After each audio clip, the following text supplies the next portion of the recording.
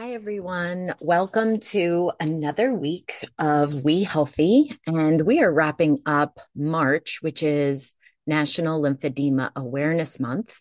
So last week, we talked about the different forms of lymphedema or the causes of lymphedema. And I promised that I would go over how we can prevent it. What I'm going to do today is just touch on I believe we can prevent all stage 2, stage 3 lymphedema. So, when you look at the progression of lymphedema, there are 4 stages technically. There is stage 0 when it's subclinical, meaning you don't feel or see or can measure swelling in the limb with a tape measure. Okay, keep that in mind. Then stage 1 is when you can actually measure lymphedema. You can measure swelling with a tape measure, and you have some symptoms of heaviness or fullness, and we can reduce it with elevation, like the simple techniques. So it's called reversible lymphedema. Then stage 2 is when we start to see some changes within the tissue. So there's something called pitting edema, which is when the swelling has been sitting there for some time. So when you press your thumb into the tissue, it leaves a thumbprint, similar to like if you were to press into a pile of Play-Doh. Okay, that's called pitting edema. And I don't like the way they term it. They term that stage 2, as irreversible lymphedema. But all lymphedema is reversible, um, meaning with the proper treatment, this is when you need and require complete decongestive therapy, which includes manual lymph drainage and compression bandaging and some exercises and skincare.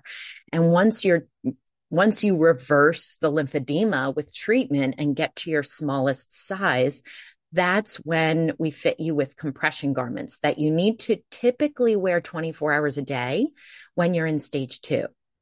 And let me go to stage 3. So then stage 3 is called lymphatic elephantiasis.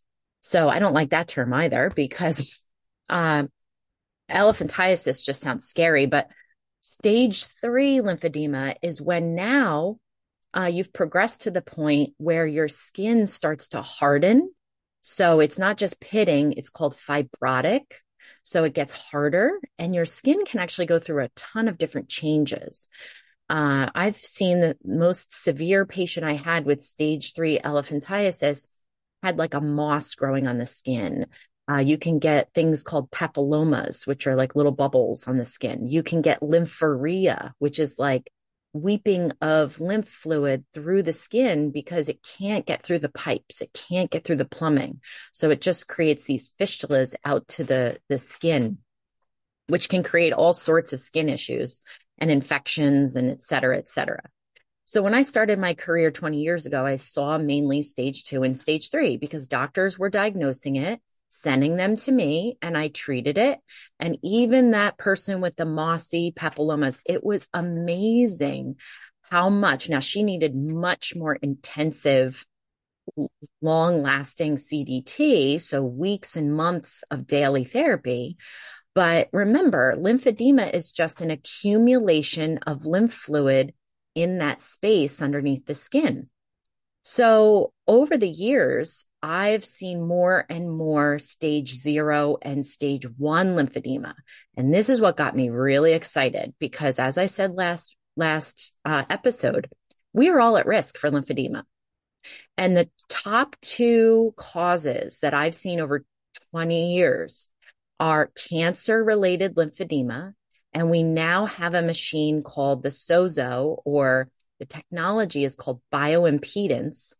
And it's a technology that scans your limbs with a very low level current. So you don't feel it, but it goes through the space where swelling sits. So if we have a cancer patient, any cancer patient that's had radiation or lymph node removal, we want to see this person once every 3 months for the first 2 years after your cancer diagnosis. Why? Because with that machine, we can detect when you're in stage 0 and approaching stage 1 lymphedema. Because it's such a sensitive test, it's going to detect changes in that space before you feel or you before you feel or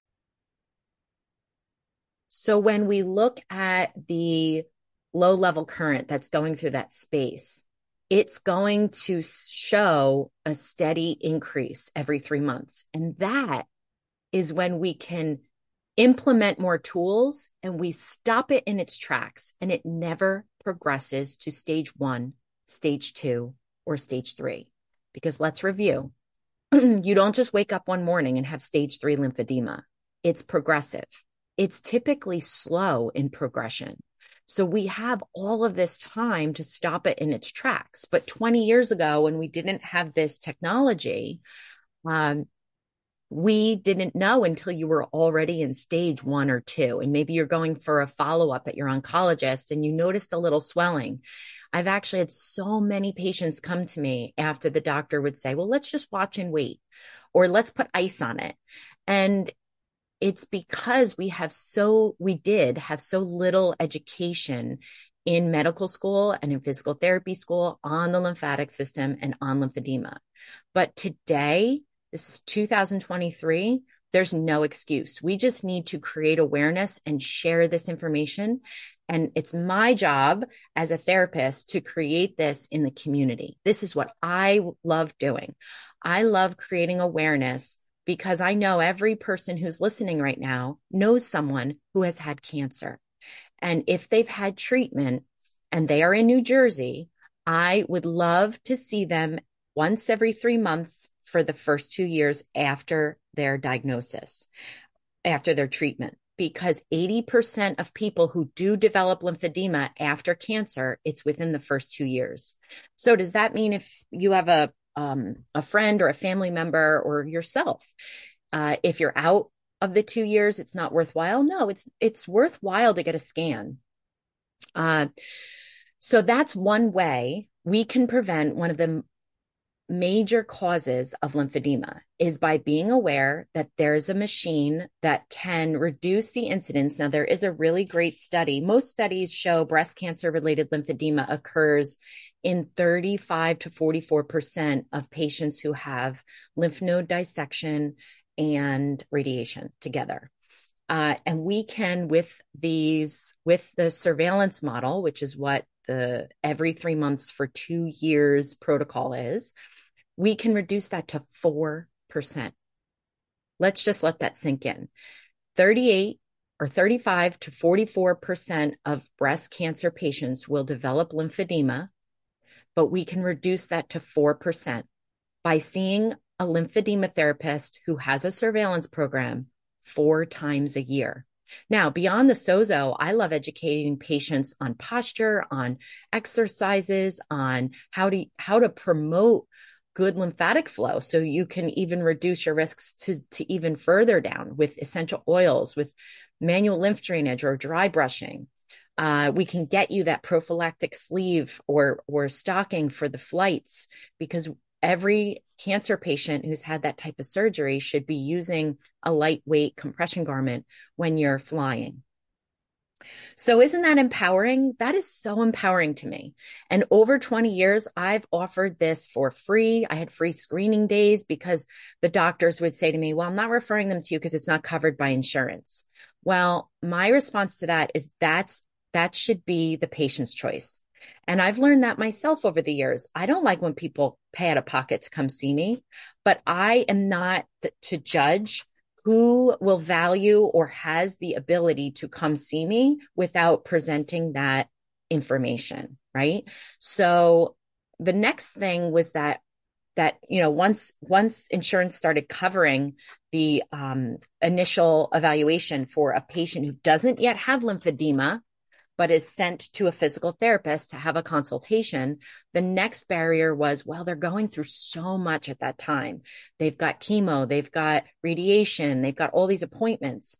And I've interviewed so many of my patients who have stage 2, stage 3, and even people have gone through the surveillance model, and we've actually prevented their lymphedema because we watched it rise and we implemented a very basic protocol, and it never got out of the range into stage 2 and stage 3. And all of those patients said, I wish my doctor told me to come.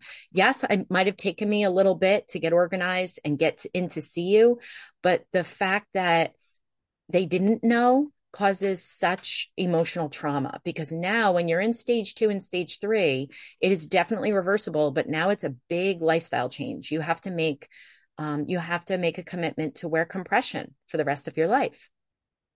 I'm going to add to that, the past 10 years, as I've been doing functional medicine, and using a lifestyle approach with my patients, I've also seen patients reverse some of their compression because they're making root health changes that allow their triggers for the lymphedema to be worse, to be lowered. So let's just take, for example, inflammation. If you've got a poor diet, or you have a lot of toxins in your environment, or you're highly stressed and you're not controlling your daily stress, that contributes to how bad or how much lymphedema you have, and how hard it is to control. So when you start to take those away, your lymphatic system starts to love you again. And I've seen people remove nighttime compression, so they're only using a compression garment during the day. So do you see where, let's start to shift our mindset into how can we improve this chronic condition? How can we prevent this lifelong condition in someone who we know is at risk? So that's the number one, is cancer-related lymphedema. The other one is phlebo-lymphedema, and that is lymphedema typically in the legs, both legs, because of long-term vein disease. So, and it doesn't have to be varicose veins or spider veins. I'll give you an example. I have very mild venous insufficiency that I've somewhat reversed myself. Of course, I scan myself on my Sozo device for the last 3 to 4 years. And I noticed as I'm getting healthier, when I have my cycle every month, I used to have diagnosable lymphedema in my left leg. It would go out of the norm. Why? Because during a woman's cycle, we are typically more inflamed. Our hormones are causing some extracellular fluid, and that puts more pressure or strain on the lymphatic system. I would have never known it unless I scanned myself. And it was consistent. Now that I've made more and more lifestyle changes, I don't get that at all. I'm very normalized in how my legs are managing. And the reason I have venous insufficiency is 2 reasons: 2 pregnancies and with C-sections. And I had a massive amount of swelling in both pregnancies, more in my first because I wasn't as healthy as I was during my second pregnancy. But I had a lot of swelling, which put a pressure on not only my venous system, but my lymphatic system. And while I was pregnant, I chose to wear maternity pantyhose. And I remember going to my gynecologist and saying, I have swelling. And she looked at it and she says, yeah. And I don't really present myself as a lymphedema therapist. I want to know what their recommendations were. And there was no mention of compression. So then I brought it up and she said, yeah, you could do that. And again, I gave pamphlets on so they could put it in their offices, because to me, yes, not every pregnant woman is going to wear a compression knee high or a thigh high or even a maternity pantyhose. That was a lot for me to put on. But here I was, a lymphedema therapist, knowing that this was going to put me at risk throughout my life to develop later lymphedema. I was going to do whatever possible to support myself and support my health.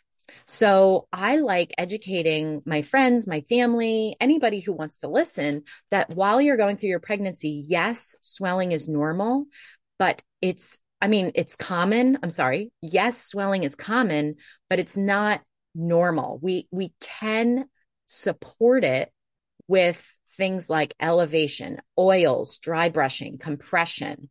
And of course, we can talk about that as an individual basis with your doctor, but the conversation needs to be had. So in that practice, when I gave the pamphlets, they never put them in the office. I looked at it. And back then, that was 15 years ago, I wasn't as confident. I just thought, well, maybe it's just me. But through the years, I've seen this, and this is just a little dent in my can, meaning every dent that you put in your can contributes to what the outcome is a little leak in the can. You know, if you keep denting the can, eventually the aluminum is going to break. So for me, I knew that I had swelling. And even now, 15 years, 10 years after my last pregnancy, I am wearing compression knee highs, just support socks, uh, through the winter months because I want to support my venous system for as many months out of the year to prevent things in the future. I'm not really sure what I'll have. Will I have a knee replacement? Will I have an injury? Will I have cancer? I don't know that.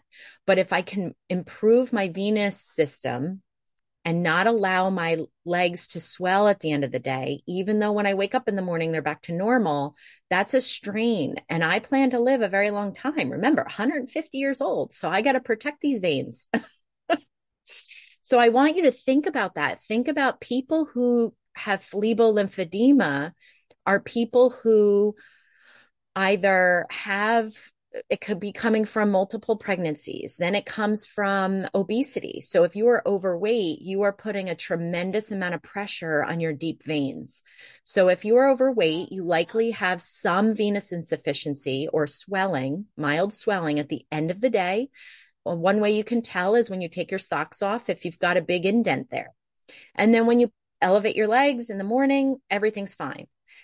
Phlebolymphedema occurs from months and decades, years and decades of that occurring because the lymphatic system, although separate from the venous system, it kicks in like a sump pump every day. So if you're accumulating fluid in that space, the lymphatic system works extra hard that day and evening to get rid of the fluid. Now that gravity is not part of the equation. So when you do that day after day, month after month, year after year, it then develops a lymphatic problem. So those two main causes are the major reasons why I treat lymphedema. So how can we prevent phlebolymphedema? We can understand and be aware that we have swelling in the legs. If we do, can we support it with a regular support sock? And I highly recommend, everyone is different. So please seek out a trained lymphedema therapist in your area. It doesn't matter how mild. I love treating people who have mild swelling because we can reverse it with simple tools. But then you want to look with phlebolymphedema, can you lose weight? Can you lower systemic inflammation, getting your blood sugars under control, your hormones under control, your liver function, your lymphatic function? How can you improve it? Well, this podcast is just giving you the surface level of all those different ways that you can change your lifestyle. But a deeper dive with a functional medicine practitioner like myself or a functional doctor or practitioner in your area can really deep dive into your individual health. Check your genetic test. Look into your individual lifestyle and see what surfaces for you and how you can change that within a comfortable plan. So I don't want people to think, oh, I've tried diets, I've tried eliminating this. Lifestyle changes are typically not eliminating. It's just adjusting. It's modifying. It's becoming aware of things that on a daily basis are causing you harm and seeking to either remove them if they're toxins or just changing them up if it's food choices. So you never want to think of lifestyle changes as difficult. If they are, we need to look at your emotional and your spiritual health. Because when you have a purpose and when you have a why and when you have awareness and education, it's easier, much easier to make changes within your daily lifestyle. It's much more challenging when you are trying to take action, when you have no awareness as to why you need to take those steps. And you also don't have a purpose. You haven't figured out your why. You haven't figured out what ignites you to make those changes, because willpower is just not going to sustain it. You need to have a true purpose and why. So I hope this helps to um, just make people aware that our bodies are all individual, yes, but just by understanding your risk factors for developing lymphedema, or maybe it's your friend or your family member has swelling, there's so much hope and there's so much that we can do in order to reverse it quickly so that you can feel better with conventional lymphedema therapy, right? Conventional CDT or complete decongestive therapy. But then there's also some foundational work, some functional medicine, looking at all your lifestyle, areas of lifestyle, including nutrition and supplementation and stress management and sleep. All of these things have an impact on how your body is responding on a daily basis. So when you have that education and you have that awareness, you can now create your own assessment. Do I have swelling, even if it's mild? Am I at risk for swelling? And if so, seek out assistance, seek out empowerment. Go to a practitioner that's going to give you hope and is going to give you a much better feel for why this is happening to your body so that you can make the appropriate action steps. Thanks for joining me this week. Happy National Lymphedema Awareness Month. I love spreading education and awareness about this disorder, but also not even just the disorder, but how your lymphatic system is so important in every person's life. I'll see you next week.